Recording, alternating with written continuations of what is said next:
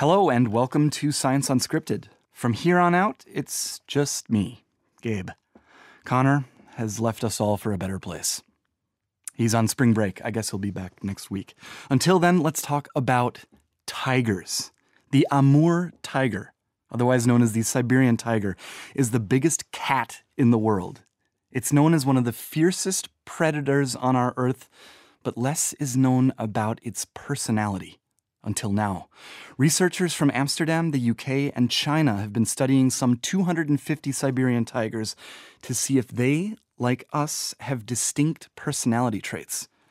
Do they ever? Let's hear from one of those researchers, Rosalind Arden from the London School of Economics. Science Unscripted. Hello, my name is Rosalind Arden. I'm at the London School of Economics, and with my international colleagues, we've just published a paper on the personality of the Siberian or Amur tiger. And Rosalind, what did you find out about the personality of Siberian tigers? The most striking thing we found is that every tiger is unique and an individual personality. The second thing we found out is that there are two broad factors that we call majesty and steadiness, and each tiger was somewhere along that continuum. So you were studying 250 tigers, 250 Siberian tigers, and you can group them into either majestic Siberian tigers and steady Siberian tigers. What are those two terms? What are those? What does majestic mean and what does steady mean? So the tigers that were higher on majesty, according to the feeders and veterinarians who rated them, they were much more likely to be confident, competitive, decisive, and imposing. The tigers that were very high on steadiness, by contrast, tended to be flexible, friendly, sincere, and tolerant of one another. I've seen in media reports done about your study that those traits can compare to extroversion and introversion. Do you agree with that? I don't agree that they compare, other than they are like humans. Just as humans have traits, tigers also have traits. But what I loved about the data in this work is that the adjectives that describe the tigers were built from the ground up with tiger experts choosing them. So we didn't impose human personality onto tiger personality. It was really built from the ground up. What do we know now about tigers or Siberian tigers and their personalities because of this work?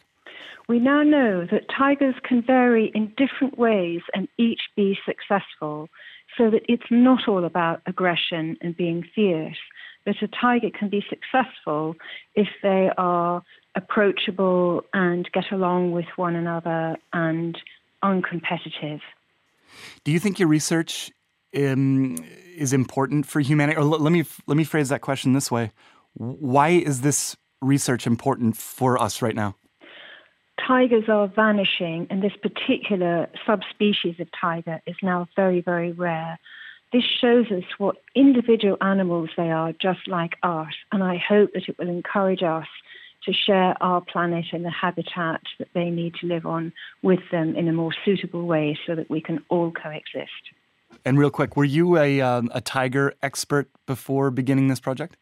I certainly wasn't. I've read several books about tigers since acquiring these data, and I've become a passionate defender of the tiger. Well, and how has your image of the animal changed through this work? Oh, they are so much cleverer than I had realized. The fact that a mother tiger will spend up to 2 years with her cub, teaching the cub everything that cub needs to know, was completely new to me, and so I'm just in awe of them. They're wonderful. That was Rosalind Arden speaking to me from London. And please, if you would like to learn more about her work, read it for yourself. The title of the paper is Majestic Tigers, Personality Structure in the Great Amur Cat, published in the Royal Society Open Science Journal. You can check that out online.